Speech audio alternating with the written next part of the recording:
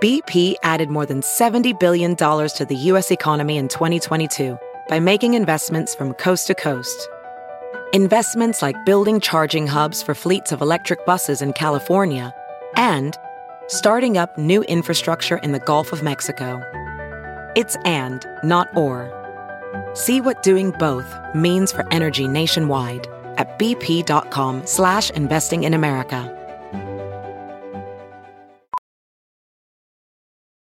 As a professional welder, Shayna Ford uses Forge FX to practice over and over, which helps her improve her skills. The more muscle memory that you have, the smoother your weld is. Learn more at meta.com/metaverse impact.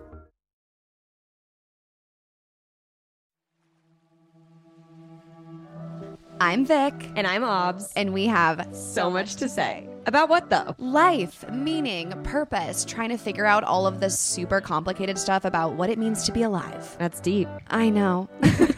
But I feel like it will be easier because we're doing it together. True. Each week, we're reading one chapter of Eckhart Tolle's book, A New Earth, and then recapping what we learned right here on this podcast. So it's kind of like a book club. Kind of. This is going to be so much fun. We love this book and hope you do too. Get ready to awaken to your life's purpose with us. Let's get started because we have so much to say. All right, we are back. Welcome to So Much to Say, episode 4, chapter 4, role-playing, the many faces of the ego.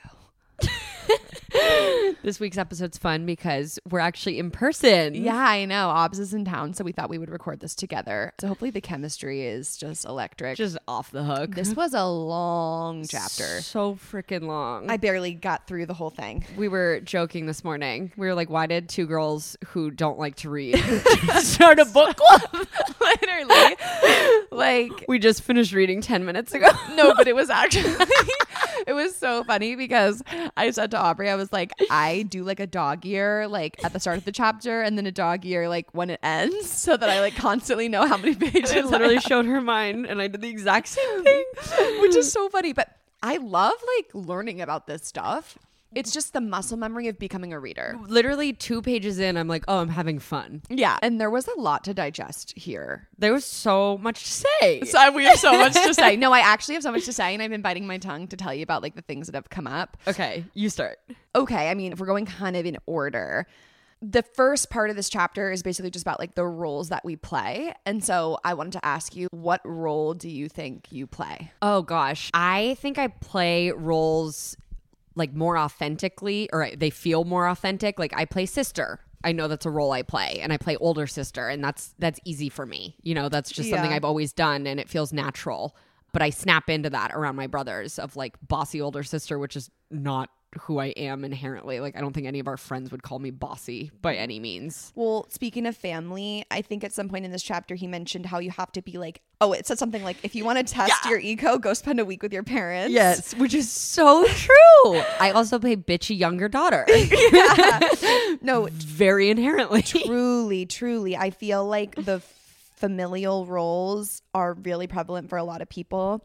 When I read that though, and I was like, what role do I play? If we think about society, I almost feel like whether I play this role or I'm self-conscious, people put me in the role of like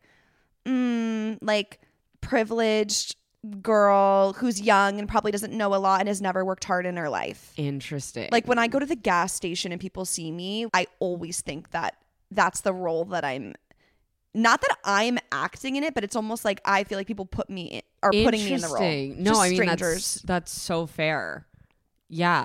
Which obviously I'm very, very, very privileged. I'm just saying like this role of. But that's what people perceive you as. And maybe because in movies there's always like the blonde girl who's dumb and totally doesn't have a work ethic. Yeah. So totally. That is something I maybe kind of thought of. Do you know something I also thought along with the parents thing? They were saying how relationships that you have long term, like that's where your ego is most apparent. And I was thinking about us and I was like, it's so cool that we've been friends for so long. We have such a history and like I don't feel like our egos come up.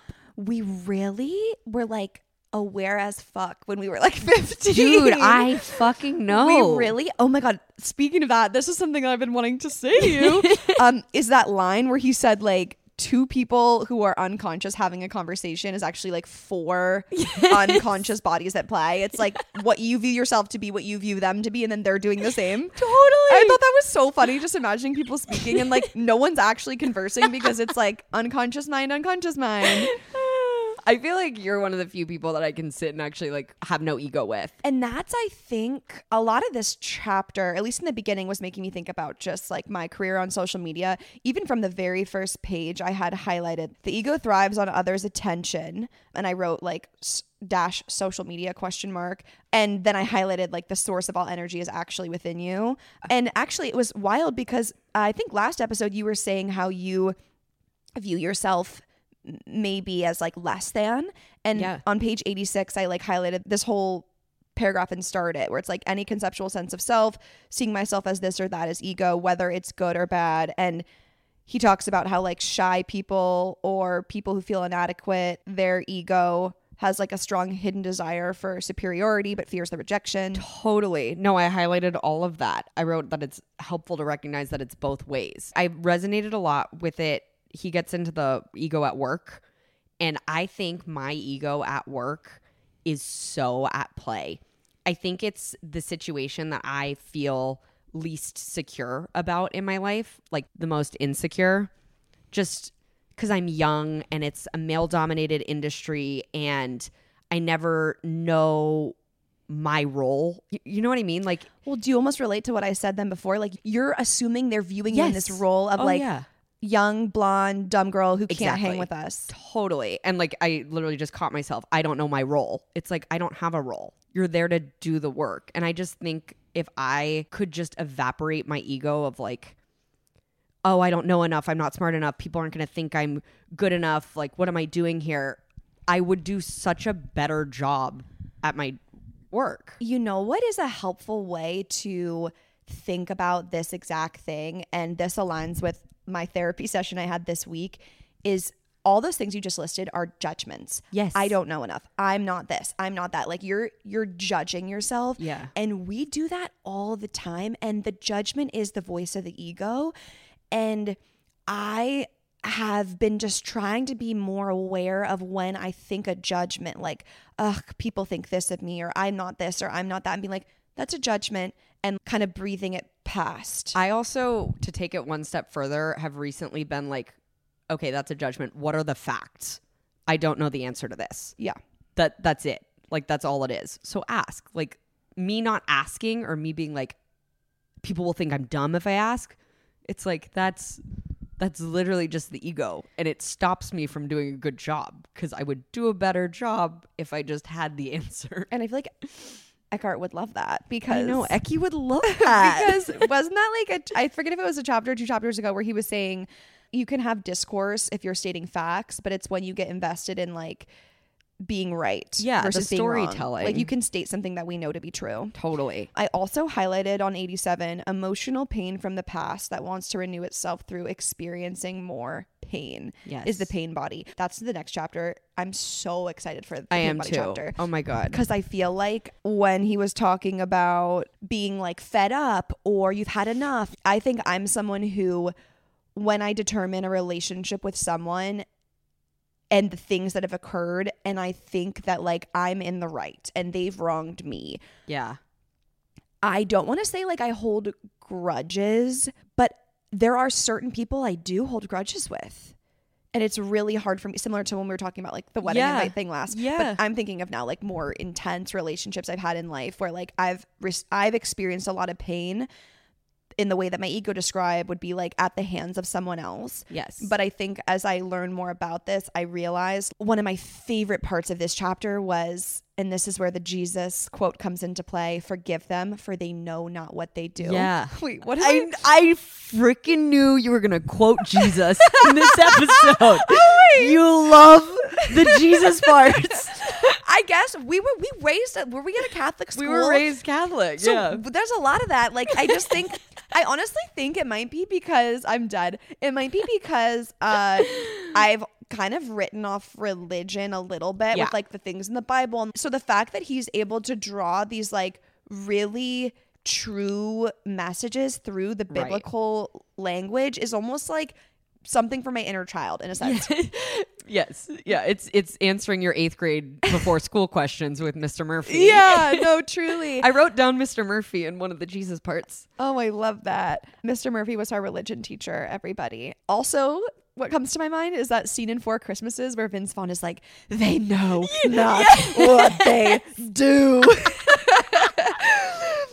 That was his ego. And Reese he was on an ego trip. I know he truly was. But that was so funny. But anyways, to the actual point I was making, when someone is unconscious and they hurt you or they're acting out for attention or to cause you pain, whatever, like it is about having this peace about you. And it's really hard, but they are not aware. And I don't have to take this personally because they're not even conscious in their own life. Yeah. It's so, You know? it's so hard. Like, I'm just thinking about my life. Like, it's so hard to forgive someone for their unconscious behavior. Yes, like I can read it and be like, that would make me happier. But like putting it into action is so hard. And I think you have to like constantly rewire your brain to be like, they know not what they did. Right. They know not what they did. Wait, I have something to say. Hold that thought. Do you have so much to say? Oh my God, yes, I have so much to say. That's why we named it the show. Oh, on 112, very top of the page. Yes. In the midst of negativity, you are able to realize, at this moment, I'm creating suffering for myself. It will be enough to raise you above the limitations of conditioned egoic states and reactions. It will open up infinite possibilities which come to you when there is awareness, other vastly more intelligent ways of dealing with any situation. And I've been meaning to tell you that I think it was like one of the earlier episodes, I said I had this encounter with someone who just, it really pissed me off the way that I felt dismissed. Yes. And Pissed this me person off. texted me this morning and was like, hey, Vic, you were on for a call today? And my first thought was, no, I'm not around for a call today. Like, you can't just text me and assume I have like free time to like call you. So egoic. Yes. And then in reading this, I'm like, that is me creating negativity. I'm building this narrative. It's this person versus me, and they wrong me, so I'm going to wrong them. And I don't just take it. Like, I literally am creating negativity as opposed to not lowering myself to their unconsciousness and just treating it like normal. Like, if I am free today, like, yeah, I'm free today. I can do this time. Like, and not attaching this narrative. So where do you draw the line of like, that person did wrong me? You know, like, how do you? Yes. Lainey, shout out Lainey. You teach people how to treat you. Yeah. And like, is that egoic? Well, I don't know the answer. And that's something that Welcome to our podcast. that's something that I'm curious about is like, I would love him to, he gives a lot of good examples. I would love an example of like something legitimate or just something really serious. Let's say a person sabotaged your job application for something that would change your whole life. Or like, I was just watching a TikTok of someone who was like, my mom didn't come to my wedding because I was gay. How did they properly wear the pain and the feeling of like, this person did not show up for me or they wronged me? I feel like this is where boundary setting comes into place. Healthy boundary setting is not egoic. I feel like you can look at the facts and evaporate the judgments that come around it. Yes, like when I'm around this person, they cause discomfort or they say hurtful things or they're very not present and it's not a pleasant experience. So I'm going to like limit the time I spend with this person, but I'm not going to be like, and yeah, fuck them. Yeah, totally. Yeah. Okay. And it's like, I think, did we just answer answer a question? 4 episodes in, we answered something. God, totally. so. But like, I think boundary setting, I wonder if he talks about it later, but I think that's healthy. And as long as you can do it in a way that you're just trying to limit suffering. Yeah, You know, isn't that the whole point of this book? definitely. Wait, something else I wanted to say back on page 87. He says at the bottom, seeing oneself as a victim is an element in many egoic patterns, such as complaining, being offended, outraged, and so on. And I feel like I recognize that so much now, like in other people. Yeah. People who just love to dwell without solution. Being around that now that I can recognize it so clearly. Yeah. I, at one point in college, was like so deeply unhappy that I remember being in therapy and like, it was like I wanted to cling to my anxiety as a role that I was in. That was the answer. And that's why I was so unhappy instead of fixing it. Does that make any sense? Yeah. When you're depressed or anxious or sad, and then that becomes your whole personality. Yeah. When I was in the thick of my depression, I was very much of the, I'm depressed. So all of you people, it doesn't matter what you're doing because I am depressed. Right. Like you're the center of the universe. And it feels like that when you have mental illness. And, so like yes. that's totally fair. I wanted to ask you, go to page 102. Okay. And I don't know if you caught this or what you were thinking about it, but a lot of this middle bulk of the page, suffering has a noble purpose, the evolution of consciousness and the burning of the ego. I highlighted that. Oh, me too.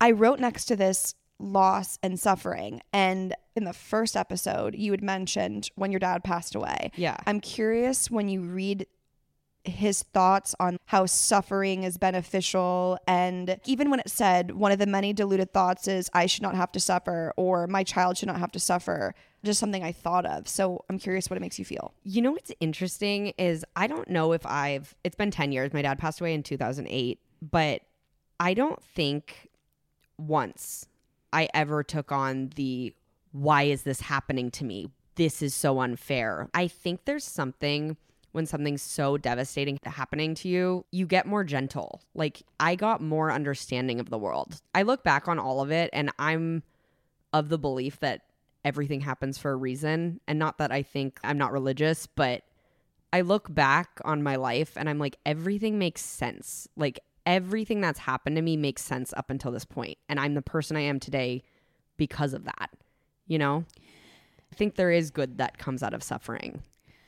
It honestly makes me think of that part where he said life is happening through you. Yeah.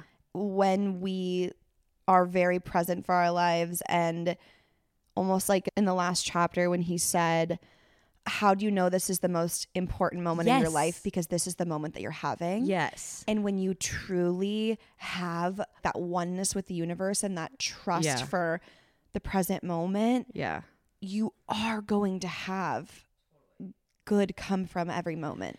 And I think like now I'm not scared of anything that's going to happen. Obviously I have natural anxieties, but I don't even know if you know this. I always tell myself like, it's going to be okay. It always is. Because like truly looking back on any experience I've had, I'm like, oh, that was for a reason. Like, oh, I learned so much from that.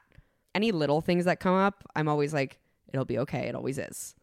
I love that. So I think having something happen to me so early gave me a very unique perspective. But I remember one time asking you, since you've experienced a loss like that, does it make you feel less afraid of loss like that in your future or more terrified of another loss like that? And you had told me more terrified. I think it makes me more terrified in the sense that I know what happens afterwards. I had a friend recently lose her father, and I felt, of course, for her in that moment, but I felt more for her because of everything that I knew she was going to go through for the next few years. So I think knowing exactly how situations like that play out is terrifying because it's horrible. Like, it's just awful. But like at the end of the day, 10 years later, you can look back and be like, I know why that happened. Mm-hmm. It's a long process, but at the end of it. I want to commend you though, because there are not a lot of people who go through grief and then come out with this sort of mindset. Yeah. On 112, he lists all these different thought patterns. Something in the past happened that should not have happened, and I resent it. And if it hadn't happened, I'd be at peace now. That's I mean, don't get me wrong. It's funny because for littler things in my life, I have that. But like for some reason, the big ones, like you're forced to process it and like really churn over it. So like you can come to terms with it almost. It's easier. I think it's almost the type of thing when you see something happen that's so bad, you can see the equivalent of all of the equally good things that came out of it. I look at my relationships with my brothers and my mom and our friendship, and it's easier for me to pull the gigantic big good that came out of it because it was such a big bad. I know I explained that like I was 4. No, but you know what I mean? It was big bad. Big bad. Make big good. No, you didn't. I fully am sitting here nodding along. Like, I follow, which I don't know if me saying I follow means it was more advanced. Big bad, make big good too. But like the little things, it's like little things in everyday life. Like, why'd that person nick my car door and now I have to go get it fixed? Like, what good did that cause? Like, But then you could go to the car place and like have a a really good great yeah. interaction with someone who is suffering, and then they're gonna be like, that girl is so nice, and that turns their whole day around. Totally. And then they call someone. Yeah, it's like how I love this saying that my mentor Nicole Davis used to tell me all the time at USC. You have the possibility of changing the trajectory of someone's life today. Yeah. It's just So so wild cool. because I can think about the little times I've had a conversation or someone said or texted something to me, and then like it literally does change the trajectory of my life. It's a little Totally. ripple in a big sea, but it's there. Yeah. No, absolutely. What are your thoughts about the life purpose type of What through page? line? 108. I was laughing out loud when he was like, they say try to be yourself, but don't try to be yourself. That's another role. It's called natural and spontaneous me. Just, it's so fun and flirty. I'm and just a quirky girl. Just me. Just, I want to stick my tongue out and make a little peace sign. No, but that was so funny. People think just be yourself is good advice. Totally. But it can also be misleading because the mind will come in and say, let's see, how can I be myself? Then the mind will develop some kind of strategy, how to be myself, another role. How can I be myself? And that's in fact the wrong question. It implies you have to do something to be yourself. How doesn't apply here because you are yourself already. The line I highlighted was just stop adding unnecessary baggage to who you already are. Yeah. It's like, just stop trying to cling to other things. Just be you, you know? Like, take a deep fucking breath. You're great. Just, you don't need to add a bunch of shit on top of it. You know what's wild though is the way that our society pushes. Like, even when I was reading this and thinking, so you're telling me the next time I'm on an interview and someone says, so tell us about, yourself or who you are, what you do. I just am. No, literally. I'm like, I am life. they'd be like, influencer goes off the deep end, starts Cole and says she is the way and the light. Now friends with Jim Carrey and his painting. No, seriously. But I subscribe to this mindset. Like, it's so true. Like, I just am. And then I love how he says your past and the story is just a mix of memories and thoughts that you've pulled to say who you are. Totally. I just am. Hi That's guys. I just am. That's all. Bye. So much to say is over. It's just like, what do you do in a job interview? How do you not let your ego puff up? Like, so tell me, what have you been doing for the past 5 years?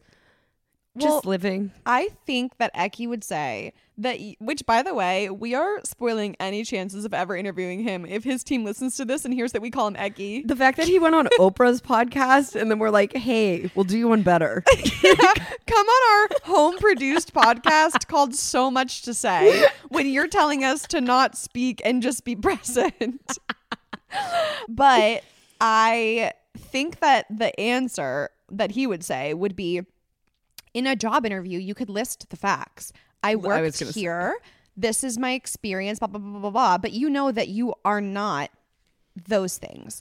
And honestly, I am really starting to understand this whole idea of like oneness. Me too. He says on 109, you cannot be more than you are because underneath your physical and psychological form, you are one with life itself, one with being. In form, I loved this. You are and will always be inferior to some, superior to others. In essence, you are neither inferior nor superior to anyone. True self-esteem and true humility arise out of that realization. It's so funny. I mean, the first few years on social media, I was so big on like, don't compare. I never compare. I literally never compared.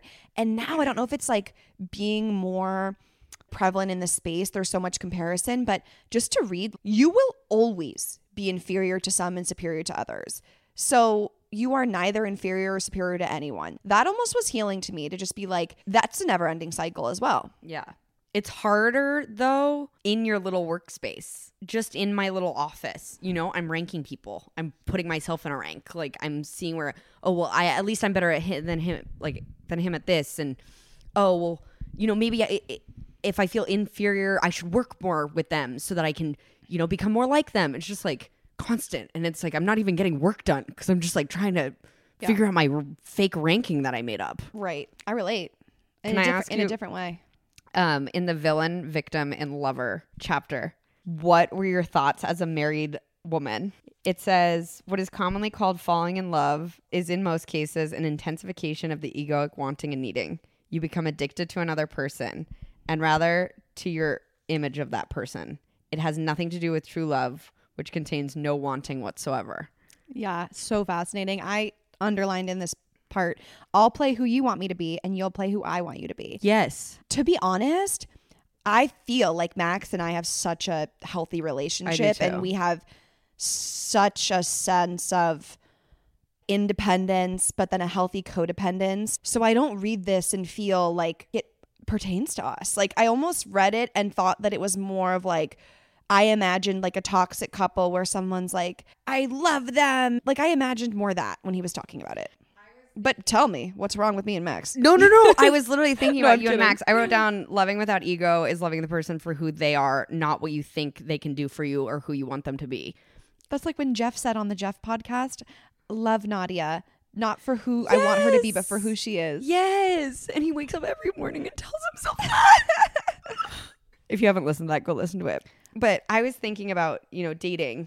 I was single for 6 years and like, it's literally, you're just role playing. You're both just putting on whoever you think the other person wants to see. But I told Wood this and I was like, I felt like every time after I'd been seeing someone for a few months, they'd be like, I like you. And I'd be like, you don't even know me. Because I'd been faking it. I'm like, of course you like me. I made up this personality just for you. You don't know me at all. And then I called you after I went to that wedding weekend with Wood and I was like, that is the most myself I've ever felt in my life. Oh, I know. I have chills just thinking about that again. But like literally. And then like you said, and I have it written in my notes for my maid of honor speech. BRB, I'm pulling it up. I always mold myself to other people, but with him, I just feel totally myself. Oh, it's true. I mean, like September 9th, 2022. I see it with my friends dating and it's just, dating was an ego trip for me. It was like, can I get this other person to like me? Like, that's all it was. It wasn't like I was looking for anything more than that, I don't think. I obviously like didn't have that experience because I was in a relationship, but I can see how that seems so true and not even something that you should be upset with yourself about or any other people are. Like, what's the opposite? You go to the first date and you're like, you're totally just really yourself. fucking real and vulnerable and they're gonna be like, this person's weird and like thinks they're one with life. Yeah. All right. Yeah. I asked, this person who they were and they just said I am. I learned nothing about them. Literally. But that's why I think there is something special about when you do meet the person, like when I met Max or when you went Wood. It's just this like, that's why they say, how do you know? You just know. Yeah. Because back to when Eckhart said, do you really think you could describe these things in words? And oh wait, that's a cute kind of full circle moment of when people say like, how do you know? You just know. You just know. They can't even put it into words because like Eckhart describes, do you really think you can describe yourself and your purpose on life and like love in the consonants and the vowels? Yeah, no. No. You just know. I just know. I think I knew on our first date post us dating in college and whatever. We sat down and I don't know, we were talking and then like 20 minutes in, we were just hysterically crying about like our pasts and like it was just so vulnerable. And I was like, this is nothing like the first dates I go on. Like, Yeah. It's just like immediate vulnerability with no ego. But you know what I think Eckhart would say if he was listening to this? Yeah. That there are people who agree with us and they know that. And then their egos will have them like being super vulnerable or like sharing more than they're comfortable with or like acting in a certain way to create this moment to be like, yes, this is the person and this is the moment. So true. Right? So true. I saw this TikTok that was like, when you think about your life, do you see it through your eyes or through looking at yourself? Yeah. And whenever I'm crying and I can see it through myself watching me, I'm like, is that performative? Like to myself? Okay, I have a question. You've seen all those videos like making fun of influencers who record themselves crying. Yeah. What is your take on that? Because obviously you have a few videos like that, and like, yeah. where does that? I don't know if that has anything to do with this, but no, like, I think it's interesting. Made me think of the third person crying. So for the longest time, I have not taken any videos of myself crying and posted them online except one video that I posted, and it's on the Real Pod page and it's on my page, and it was just about like loving someone who's struggling is just so incredibly hard. Yeah. I think for me, that was like the 100th time I'd cried over that situation. And that exact day I had found that song. I used the cover for the music, Kaplan, Yes. Kaplan, I don't know her last name, Yes. but like ceilings, plaster. I was just crying so hard to that song. By like hour 4, I was like, yeah, and I put the text over myself because it still felt uncomfortable. Yeah. But I got hundreds and thousands of people who, oh my God, like, yes, like I feel this way. And it's such a dark place to be and it's so lonely. Yeah. So I was glad that I did it. But I do see people who like crying selfies are like just, and not the funny crying ones, like crying because like I spilled my food, but like literally like had the toughest day. And sometimes I do it on my stories, but I just never want people to think I'm seeking attention, and I want them to then message me and DM me like, we hope you're okay, we hope you're okay. Right. And so I think whenever I do post that I'm really down in the dumps, I literally will be like, this is not for attention. Like, actually, I posted a video of myself crying the morning of Coachella because to me, I had 2 options. I had the option of don't post that I'm crying this morning, and then the first thing they're going to see me is in a glam chair at Coachella having the quote best day ever. Yeah. Or do what I don't usually love to do, which is like post that I'm crying, but at least I'm letting people know that I had a shitty morning on top of everything you're going to see, which where I come from with Real Post is important to me because I don't want to be portraying a day or a life that's not accurate. I also think like it's the only way to be completely honest with your followers. So like I get that like setting up a camera is like kind of fucking weird when you're in tears, but like also that's the only way to portray every part of life. And you I know? would maybe argue that whether you're an creator or not, like people take Snapchat crying selfies and send it to their friends. They text it to their friends. Like someone says, "How's your day going?" and they just snap a picture like, "Not great," and then they have a phone call. I'm sure a lot of people do that. The majority of people do that. So it's almost like if someone's created a community online, like It's so true. What's the difference? So true. We only have like 5 minutes left. Sorry, we're reading a book. We could have just went on a tangent. We didn't talk about a lot of the like parent-child dynamic. I was just about to say. But I'm fine. Like I did not have a lot of notes on that because like one, I don't have kids. I feel like I do have a pretty great, you're looking at me with a face of like. I'm like, I highlighted a lot. That's really interesting that you didn't. I highlighted everything. It was more like I highlighted a lot because I thought it was a great way to go about parenting. Like I think a lot of parents, especially from where we're from, impose these insane expectations on their kids. And then the kids get so pressure baked that they just explode and overcook and then do nothing with their lives. Yeah. No, it's a very realistic and real dynamic that we see a lot of places. Yeah. And I just think like remembering as a parent that you're bringing a life onto this earth to like find themselves, not serve your agenda. Mm-hmm. Like they're not an accessory. This is a life and like you can guide them until, you know.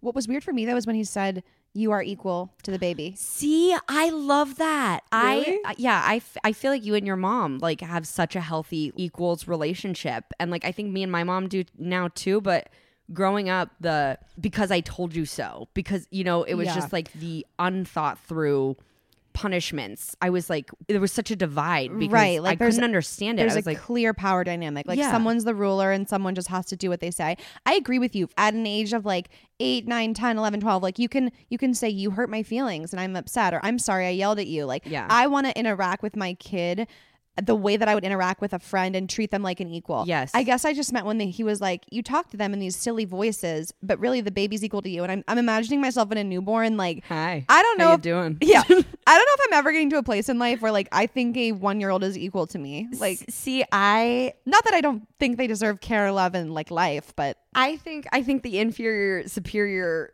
thing, like no one's inferior or superior, because I love babysitting. My friends joke that I raised the entire town of Menlo Park because I was like 15 with a newborn off my teat and like family of 4, and like I remember I would be playing with them and they had such a different way of seeing the world that it's so refreshing and so cool, and they ask so many questions and Yeah. I learn so much from them.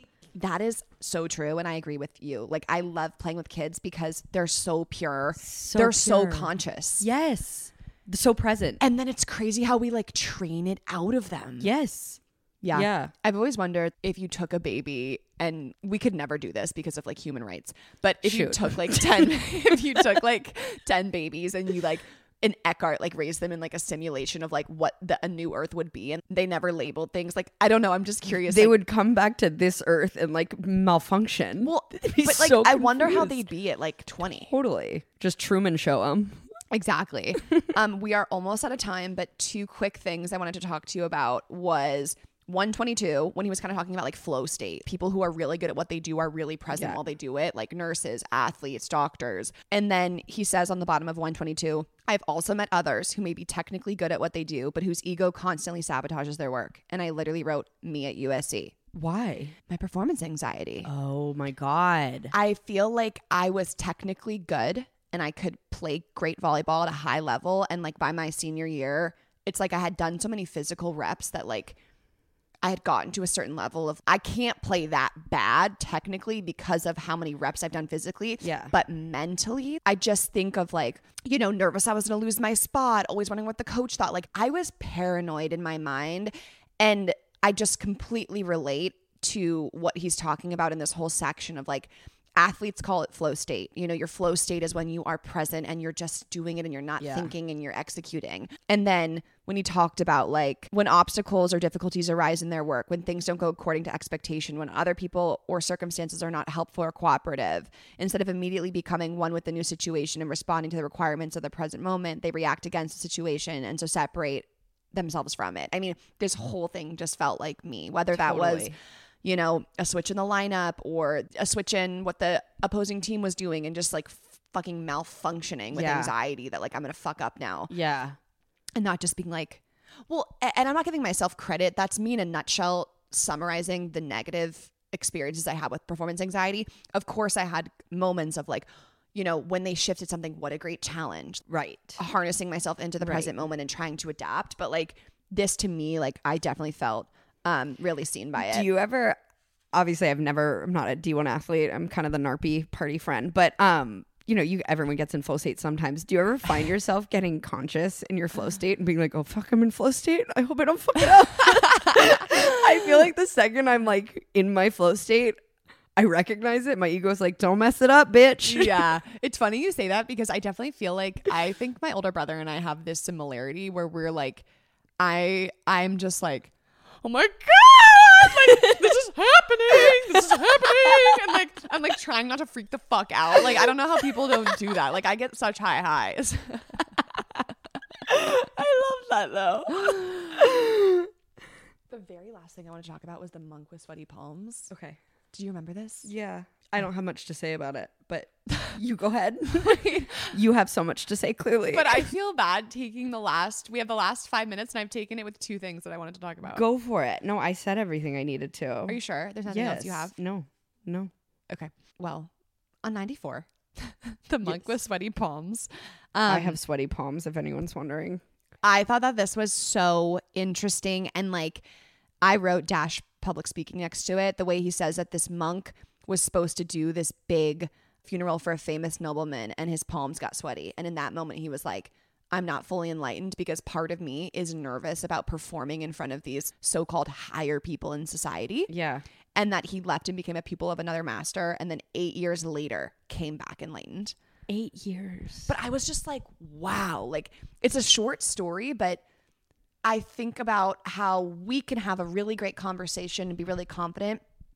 But if we did this in front of a live audience, we probably would feel like, oh my God, what's our plan? And like, we got to say things right. It's like, totally. But this is about just meeting everyone with the same energy, and it's your energy. And you know what's funny is our first episode or two, I had audience more in mind. Like, Yes. not that I was doing anything super differently, but like that was in my brain. I like kind of forgot that we're recording this right now. Me too. But that's why I think that these episodes have gotten so much better. Totally. Because we've gotten more comfortable, and we've just More like present. We're like letting it rip. Yeah. And that's one of my things I try to work on, is how calculated I am, like try to be with like making sure everything's presented perfectly. And Yeah. you know. Yeah. Anyways, we had a lot to say today. So much to say. Okay, well, Oh, you guys, I listen to the audiobook while I read. That's your dyslexic friend? that's big good. That's big good. That is big good. And always remember, big bad make big good. Over and out. See you next week. Thank you so much for tuning in this week. Obs and I are so excited to read the next chapter of A New Earth by Eckhart Tolle. We'll be back again next Friday with our recap, so you have plenty of time to read if you want to keep up with us. Be sure to follow the show on Instagram at RealPod. So Much to Say is a part of the RealPod family, so you get everything right there. And you can also follow us individually at Victoria Brown and at Aubrey Gavello. Okay, thank you, love you, and we'll see you next week.